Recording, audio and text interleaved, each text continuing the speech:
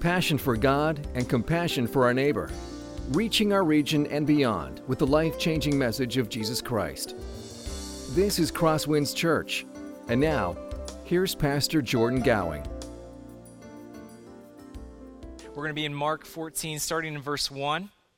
What I want us to do is to read through our text, verses 1 through 11 here at the beginning of our time together, and then we'll kind of work our way through it after that. So if you have a Bible, I invite you to follow along. Mark chapter 14, starting in verse 1.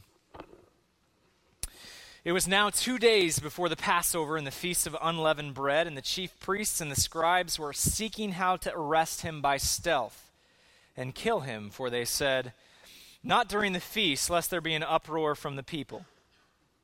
And while he was at Bethany in the house of Simon the leper, as he was reclining at table, a woman came with an alabaster flask of ointment of pure nard, very costly, and she broke the flask and poured it out over his head.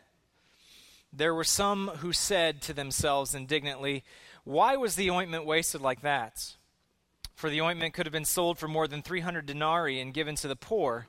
And they scolded her. But Jesus said, "Leave her alone. Why do you trouble her? She has done a beautiful thing to me, for you always have the poor with you, and whenever you want, you can do good for them. But you will not always have me. She has done what she could. She has anointed my body beforehand for burial, and truly I say to you, wherever the gospel is proclaimed in the whole world, what she has done will be told in memory of her." Then Judas Iscariot, who was one of the 12, went to the chief priests in order to betray him to them. And when they heard it, they were glad and promised to give him money. And he sought an opportunity to betray him. Let's pray.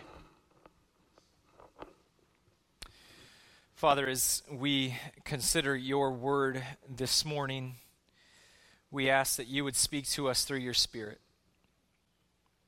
And as we examine specifically the actions of this woman, I ask that you would create within each and every one of us a heart exactly like hers. God, that we would be a people who increasingly see you worthy of our entire lives, and not just to confess you with our lips, but to respond with every facet of our lives to the reality of your glory, the reality of your worth and beauty. God, we ask that you would bless this time in your word. It's in Jesus' name we pray. Amen. Well, this morning, we're kind of in the home stretch of the Gospel of Mark. Mark chapter 14, 15, and then just a few verses into 16 tells us the final few days of Jesus' life. Mark chapter 14 is known to some scholars as a chapter of abandonment, and that's exactly what that's what we see here in this passage. It starts with Judas abandoning Jesus. And the Gospel of Mark chapter 14 really escalates that abandonment of Jesus until we get to the denial of Christ by Peter at the end of this chapter. And what we see in this morning's passage is really this contrast between the actions of the chief priests, the actions of Judas, with this unnamed woman here.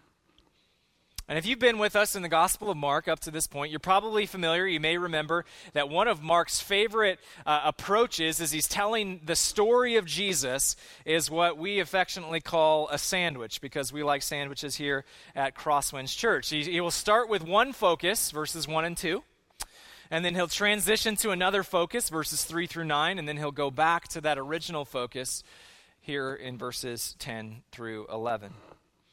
And the purpose of doing that is really to weave these two threads together and allow us to interpret both stories in light of the other.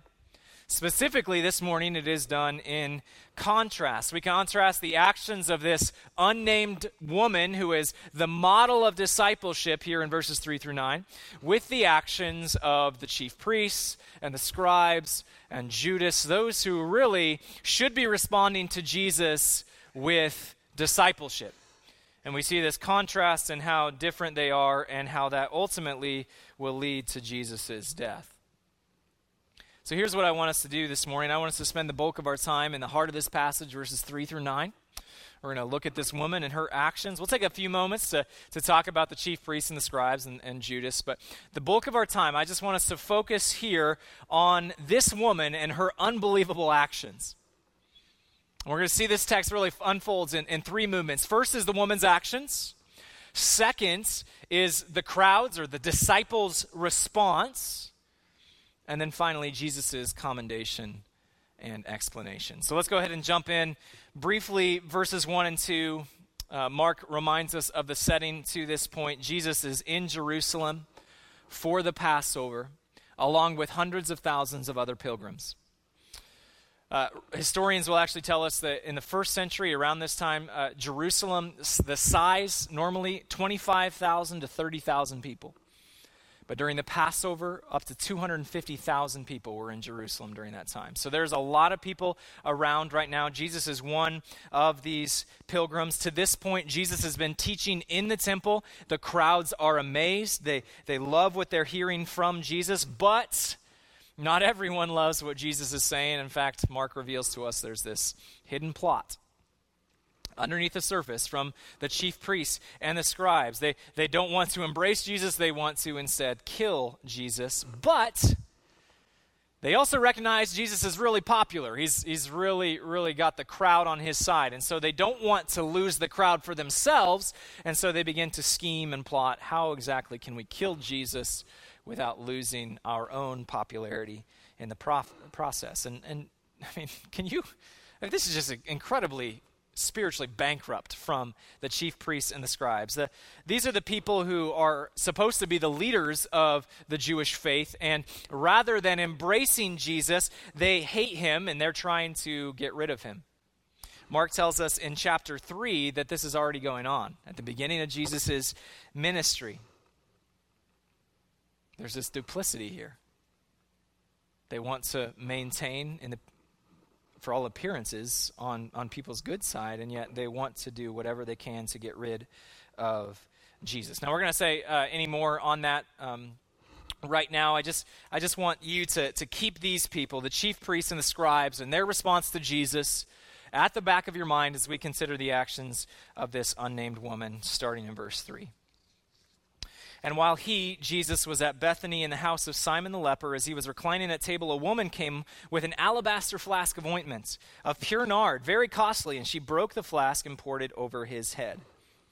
So Jesus is in Jerusalem for the Passover along with hundreds of thousands of people. As you can imagine, if there's that many people in Jerusalem, there's not a place for everyone to stay. And so a lot of these pilgrims would go to the surrounding communities like Bethany. That's what we see from Jesus and his disciples. Mark 11:11 tells us that they're actually staying in Bethany. While Jesus is staying in Bethany, he's invited over to the house of this man named Simon. Simon's a very popular name in the first century, and so we are given this distinguishing mark. He's Simon the leper.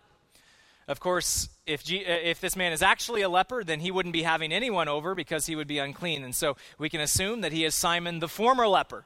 And the fact that this is his title means that something special happened to him most likely, and very possibly it's that Jesus healed him.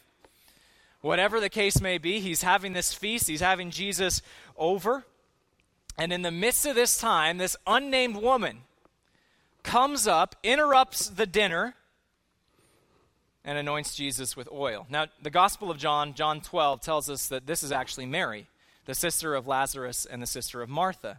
Mark doesn't tell us that because Mark, I think, is trying to keep this contrast here between those people who are named, those who are supposed to respond to Jesus the right way, the chief priests, the scribes, and Judas, and really the disciples, on the one hand, with this woman who isn't even named. That's why, even though we know this is Mary, the sister of Lazarus, the sister of Martha, Mark doesn't tell us that. Well, this is a significant thing that she does. She barges in. She breaks into this feast. First century Jewish culture was a culture that significantly undervalued women, and the notion that a woman would come into a feast without being asked, this feast that primarily consisted of men, it would have been an incredible breach of social etiquette, and yet that's exactly what she does.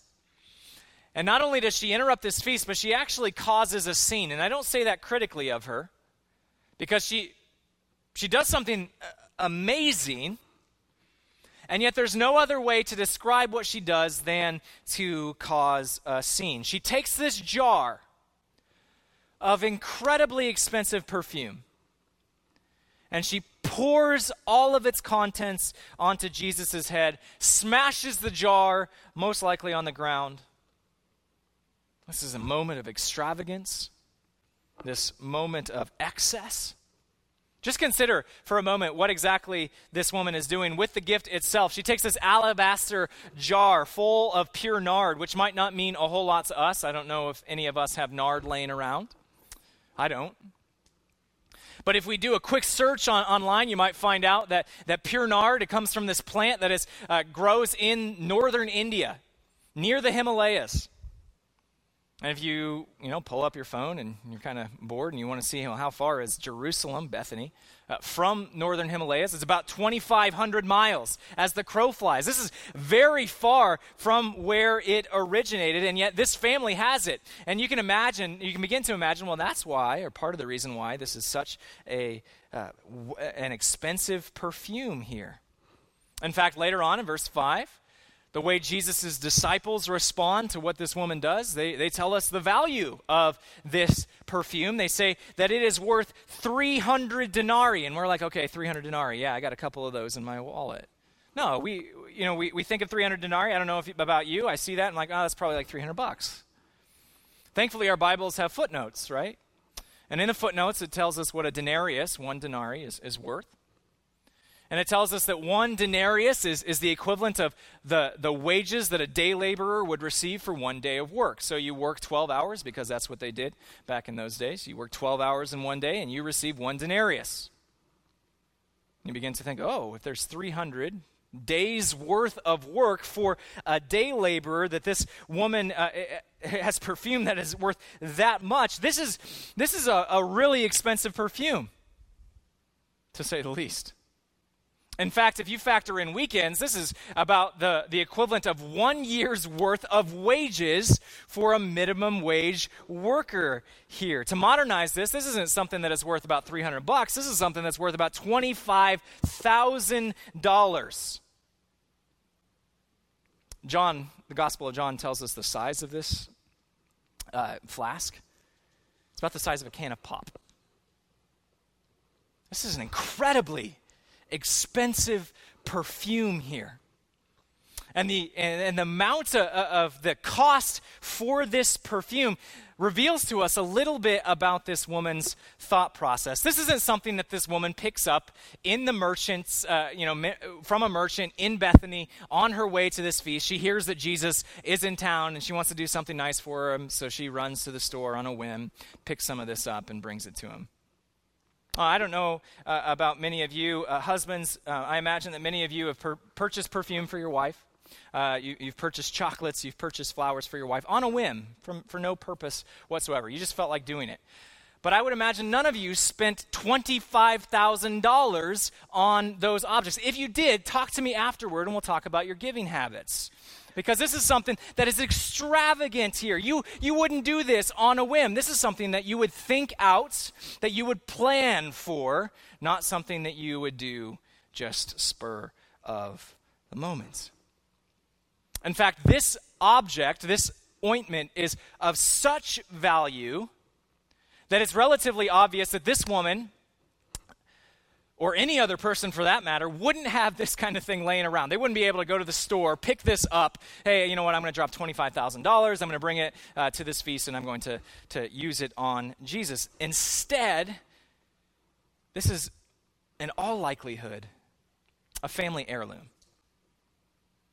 This is something that has been passed down in her family for generations, the most prized possession of her family.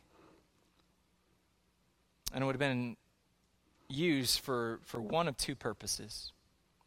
The first one is if she remains unmarried to the point of her death, and this would actually be used to anoint her body in death, kind of a mourning process. But the second thing is it would be used in the event that she got married as a part of her dowry, what she would bring into the relationship with her husband as a gift to her husband's family, as a sign or as a commitment of her own financial security. And when we begin to think about that, this is a family heirloom. And in all likelihood, this has a lot to do with her future, whether as a dowry or whether it is as the perfume for her own burial. We begin to see that this is a lavish gift. It's not just the cost that is significant here, but she's actually throwing her future on the line. If this is a family heirloom that was given to her as a dowry, she's pouring out her own future here. The dowry is an essential part of marriage in a traditional society. No groom's family would ever accept a bride without the dowry. And by pouring the dowry out on Jesus, she is destroying any chance she has of a normal future. She sacrifices her future in this premeditated moment of excess for Jesus' sake. For some reason, she believes that Jesus is more important than her future. If we look at the Gospel of John, we see why. Why she believes that for some reason Jesus is worth more than her future. The Gospel of John tells us that this is Mary, the sister of Martha and Lazarus, and I think it's in John chapter 12 when we see this parallel passage, and it tells us that it takes place right after Jesus has raised her dead brother from the grave. For some reason, this woman thinks that Jesus is worth all of this, and then we see, well, of course she would think that because she doesn't know how to respond to what Jesus has done to her and for her family, than to respond in excess and to pour everything she has on Jesus. And as we soon see from the reaction of the crowd, she's not just sacrificing finances, she's not just sacrificing her future, she's also sacrificing her social capital in this moment because people respond to this with ridicule.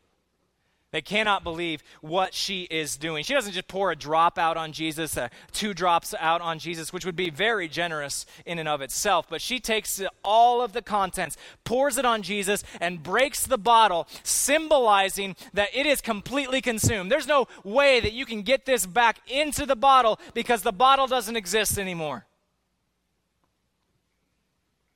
She gives it all to Jesus. How do people respond? Well, as one pastor says, her respectability goes the way of the flask. She draws the ire of the crowd, right? People see what she does and they begin to murmur and mutter about this woman and her excessive show. That she has sacrificed everything, her wealth, her future, her present, because of who Jesus is and what she sees of Jesus. And rather than responding with commendation, the crowds, which we will see is really just the disciples here. Matthew tells us that in his parallel account. The disciples, Jesus' closest friends, respond with criticism. Verse 4. There were some who said to themselves indignantly, "Why was the ointment wasted like that? For this ointment could have been sold for more than 300 denarii and given to the poor," and they scolded her. John, in his account, tells us it's Judas who says this, and Matthew, again, tells us that other disciples joined in. Yeah, Judas is right. We could have done that. The disciples, they respond not with commendation, but with criticism. And I'm sure if you just begin to imagine what this scene was like, you can hear it in your own minds. You can hear their muttering, their grumbling, their complaining about this woman. Can you believe what she just did? So undignified. What on earth is she doing? What an absolute waste. I cannot believe her. And the grumbling goes on and on and on. Mark tells us that they scolded her. This really severe word, this term to show how little they thought of this woman and her actions here. And just take a step back. In this moment, these are Jesus' closest friends. These are the ones who have been with Jesus for all of his ministry. These are the ones who have been exposed to his kingdom, his teaching on the kingdom of God. They've been exposed to his private teaching on who exactly he is. And they respond not with praise, but with criticism. They respond with grumbling and muttering when they should have responded with, oh man, I wish I would have been the one who did that. Oh, that should have been me. No, they instead respond in a way that shows how little they value Jesus. This woman's actions, they show how much she values Jesus, right? They're so wasteful, so extravagant, so obscene in the world's eyes. The only way that they make sense is if Jesus is really that valuable. And her actions really line up with her beliefs. What about the disciples here? The disciples in their grumbling and in their complaining and in their muttering and in their scolding and in their criticism are really showing what they think of Jesus. I don't come out and say it. But in their response, what they're saying about Jesus is, you know what? Jesus is great, but he's not worth that. Jesus is wonderful, but let's not be carried away here. They show their heart in how they respond to this woman. And just for a moment, think of how Jesus responds or feels in that moment. He knows about the plot of the chief priests and the scribes to kill him. He knows that Judas is about to betray him. He knows all that's taking place. And now here, his closest friends, they respond in such a way that says, you know what, Jesus, you're really not all that impressive.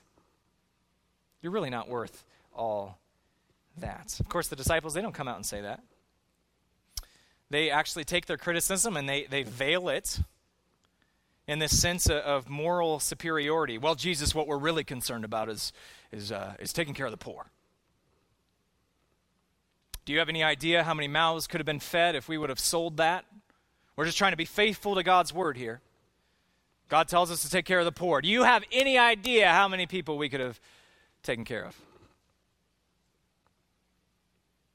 The duplicity of the disciples is exactly like the religious leaders in verses 1 and 2. They want to keep appearances of being faithful, and yet their heart is really revealed in their actions. Here the disciples are so offended by what this woman does in offering this to Jesus, but they want to maintain appearances, and so they wrap their criticisms in this veil of moral superiority, and they say, well, Jesus, we're actually just trying to be faithful to God. Why? Why this visceral reaction to this woman and her actions? Many of you are familiar with Dwight Moody, D.L. Moody. He's an evangelist from the 1800s. The Moody Bible Institute in Chicago is named after him. And there's one thing that Moody was really known for, and that was his passion for evangelism. His desire to see those who are far from Jesus, those who are lost, come to a saving faith in the Lord Jesus. And there's this alleged story. I've heard it before. I can't verify it. I wasn't there. Of course I wasn't. It's the 1800s. I don't know if this is true or not, but apparently there were a number of people, professing Christians, who said a lot of things that were critical of Moody. They were very critical of his methods. He was known for door-to-door evangelism. He was known for preaching on street corners. And his critics would say, hey, you know what? This is a very ineffective way, a very unhelpful way to evangelize. In fact, we think, Mr. Moody, that you are actually doing a disservice to the gospel. You're hindering people because they have such a visceral response to what you're doing. They're getting so offended that you're actually you're putting a stumbling block in front of them that otherwise they would have responded to the gospel later on. And allegedly, what Moody said in response to these people was, you know, the way I evangelize is better than the way you don't evangelize. In other words, what he was saying is, my commitment to the Lord Jesus is seen in my actions. And your lack of commitment to the Lord Jesus is seen in your lack of actions. And we can have a productive conversation, a productive discussion about the effectiveness of our methods in reaching the lost. But first, you have to actually care about reaching the lost. These people were using this position of moral superiority as a cover for their own brokenness, the cover for their own lukewarm devotion to the Lord Jesus. They were so scandalized by Moody and his commitment to Jesus. They thought he was too radical for them. He valued Jesus too much, and they were uncomfortable with that in their lukewarm hearts. And they got defensive when they saw someone who was more committed to Jesus than they were, that they tried to calm him down, bring him back to the average. And they did so from a position of this, pretense of moral superiority. Before Crystal and I had kids, before we actually launched the campus down in Spencer, we just moved to town, and one of the things that we wanted to do is to build a relationship with our neighbors so that we could have open doors and avenue to share the gospel with them. And so one of the things that we did, we made cookies, and I didn't eat many of them, which was a good thing, but we made cookies with the intention of bringing them door to door, to introduce ourselves to our neighbors, share, a plate of cookies, and then ask if we could pray for them. What are some specifics that we can pray for you about? And we felt like this was a little more helpful than just going straight up door-to-door evangelism because of certain connotations. But I can't tell you how painful that was, how uncomfortable I was going door to door, putting it all out there. Hey, I'm a pastor, and not just a pastor, but I actually really care about you. What a novel concept, right? And I want you to know Jesus. And I think we did it for like less than a week. And one night, Crystal, she got off work, and she said, "You ready to go meet some neighbors and pray for them?" And I said, "No, I can't do it anymore." Why? And my response was, well, I just don't know if this is the most effective way to model Jesus to others. That might be true. We could discuss that. But I can tell you that's not what my heart really was thinking. My heart was far more concerned about what people were thinking of me. Of this notion that I was a person who actually believed everything, that I, beyond a shadow of a doubt, was someone who was committed to Jesus. And when my neighbors began to think of me, they would think of me as that person who loves Jesus so much that it consumes all of his life. And I wanted Jesus, don't get me wrong. But if I'm being honest, I only wanted him in moderation. I didn't want to be that person. I just wanted Jesus in moderation. Moderation can't stand wholehearted devotion. It just can't stand it. It disgusts moderation to see someone who is wholly devoted to Jesus. I think that's an incredibly important truth for us in today's culture. In today's culture, we can have a tendency to think it is so anti-Christian. That's not true. Our culture doesn't have any problem with Christianity, as long as it's done in moderation. As long as it doesn't influence the way that you live your life outside of your home, as long as it doesn't influence anything beyond what you do on Sunday mornings, you can believe whatever you want, our culture says, as long as it doesn't ask everything of you.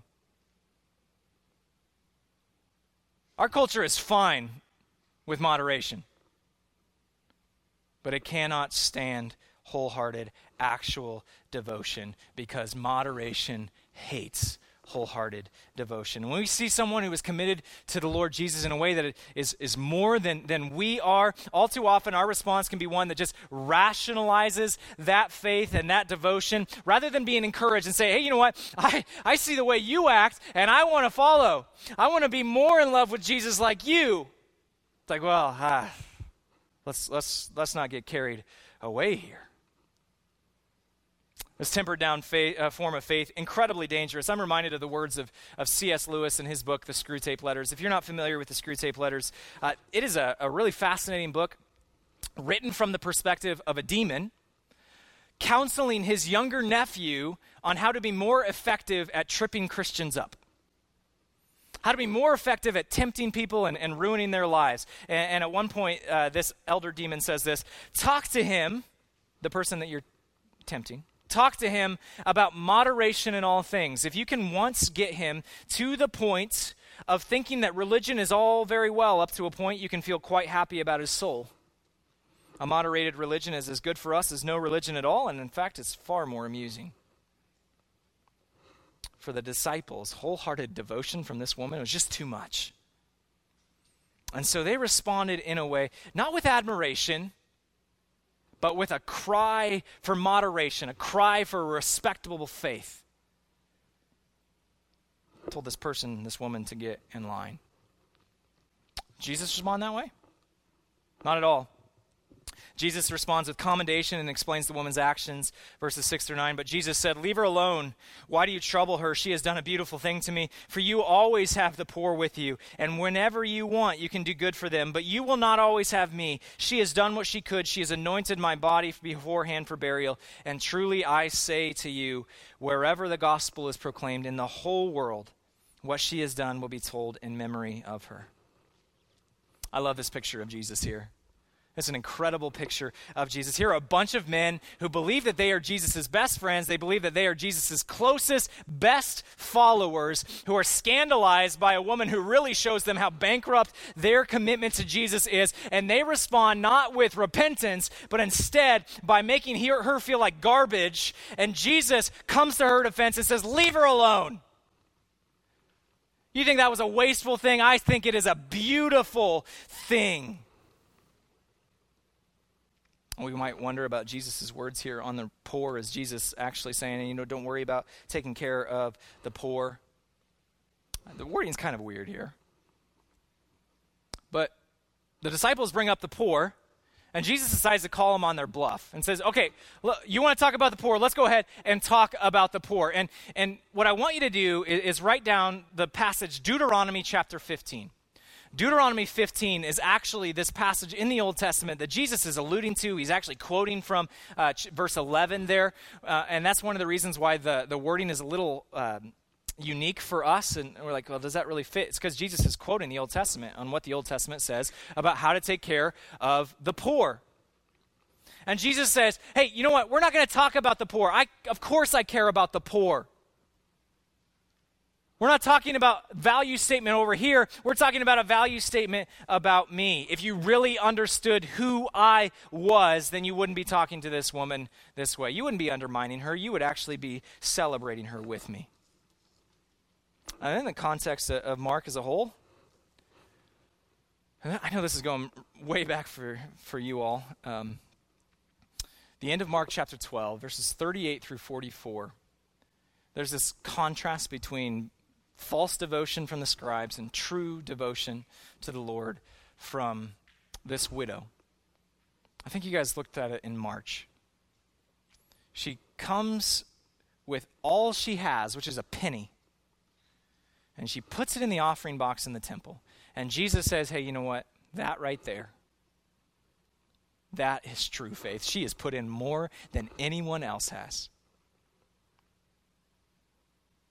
And there's this parallel here between that woman's actions, the widow in chapter 12, and this unnamed woman here in chapter 14. Look at the parallels here. Truly I say to you, this poor widow has put in more than all those who are contributing to the offering box, for she out of her poverty has put in everything she had, all she had to live on. So we have a woman who has put in everything she had. And then we get into Mark 14. She has done what she could. Everything that is within her sphere of ability, she has done. She has done what she could. She has anointed my body beforehand for burial, and truly I say to you, and then he goes on. There's a parallel here of language. In other words, what Jesus is saying is these two women, this poor woman who gives a penny, and this woman who has to be somewhat wealthy if she has $25,000 lying around, these two women are perfect examples of people who respond to me the right way because they see how valuable I really am. And again, what about the disciples? What about the disciples here? See, whether this woman realizes it or not, Jesus says she's actually anointed him for his burial. In just a couple days, he's going to be crucified.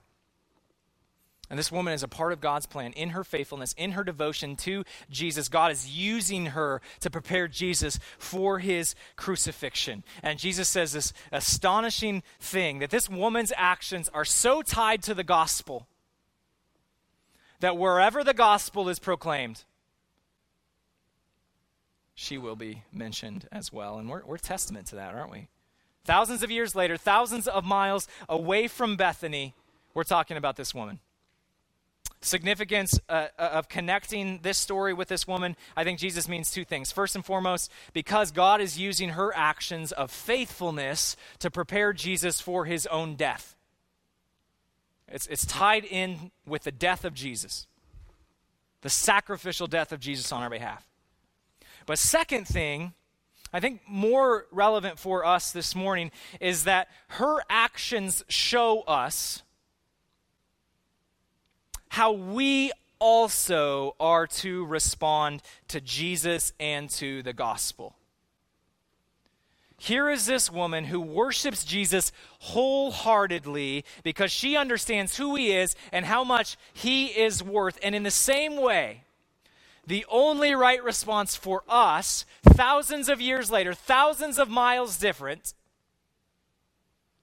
is the exact same thing. Is to respond with full devotion, giving it all to the Lord Jesus. Text ends with a contrast, shows Judas's decision to betray Jesus. On the one hand, we have this woman who is giving everything, her financial security, her future, her current present social capital. She gives it all to Jesus because Jesus is worth it. And on the other hand, you have Judas, who is so upset with this action that he goes out of his way to offer up Jesus. We see what Judas really values. This woman, she loves and values Jesus more than anything, and Judas, he loves and values money. He betrays Jesus for 30 pieces of silver, a paltry sum compared to what this woman offered up for Jesus. Wholehearted faith from this woman versus this devotion that is moderated. Faith in moderation that hates the extravagance of this woman so much that it is willing to put Jesus to death. And as we come to a close, we get to a point in this passage that we see from the Gospel of Mark over and over and over again. Mark never gives us the application and says, here it is. It's always just right under the surface, and I think it's a lot more powerful that way because you are left reading this passage, and the only thing that you can do as you look at it is say, well, what on earth about me? What about me? Am I like this woman? Giving it all? Am I like the disciples? Faith in moderation. Here's what this text really boils down to. It's this powerful truth. We can only worship Jesus wholeheartedly when we see Jesus' worth more fully. If you really want to worship Jesus wholeheartedly, you actually have to see who Jesus is and how valuable and precious he is more fully. So ask yourself, do you see Jesus for who he really is? What do your actions say about what you think of when it comes to Jesus? I'm not talking about the box you check on the census that says Christian, or what you do on a Sunday morning, or the words you profess on a Sunday morning. As your life is laid bare, as everything is exposed, because nothing is off limits from the Lord Jesus, what does it say about your greatest treasure and your greatest delight? Is it like this woman? Is there nothing more precious to you than the Lord Jesus? Beware of deadly moderation. There are fewer things more dangerous to our souls than a heart that says to Jesus, you know what, I love you, but you can only come this far.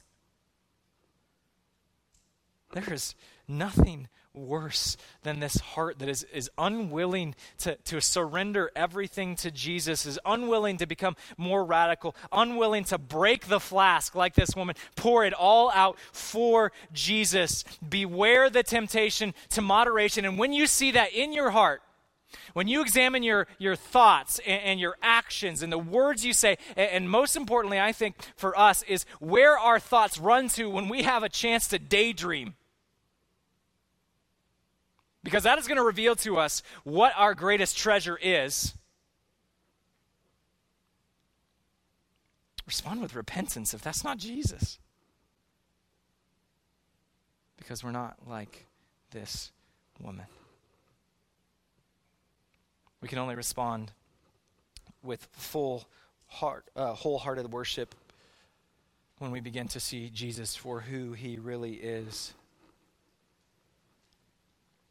What would it look like for our church to be a church that took this seriously?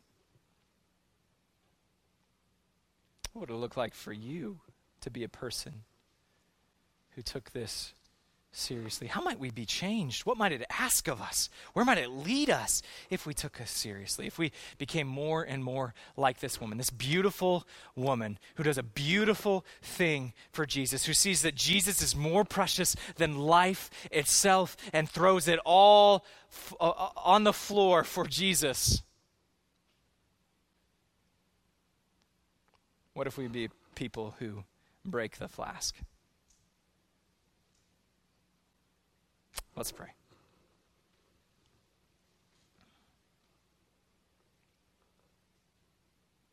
Lord, as I consider my own life and my own priorities, I think all too often I'm more like the disciples than I am like this woman. And so first, I just ask for forgiveness for that. And I thank you that there is grace in the gospel. That salvation does not depend on my faithfulness in following you, but in the work that you have accomplished on the cross on my behalf. I say thank you for that being true, not just of me, but of everyone here. And Jesus, I ask that you would help every single one of us become more like this woman, more committed to you, more faithful, more in love with you, to see you more fully so that we can respond with more wholehearted worship for what you have done for us. Help us, God. It's in Jesus' name we pray. Amen. This has been a presentation of CrossWinds Church. More of Pastor Jordan's sermons can be found online at crosswinds.tv. Thanks for being with us, and may God continue to enrich your life.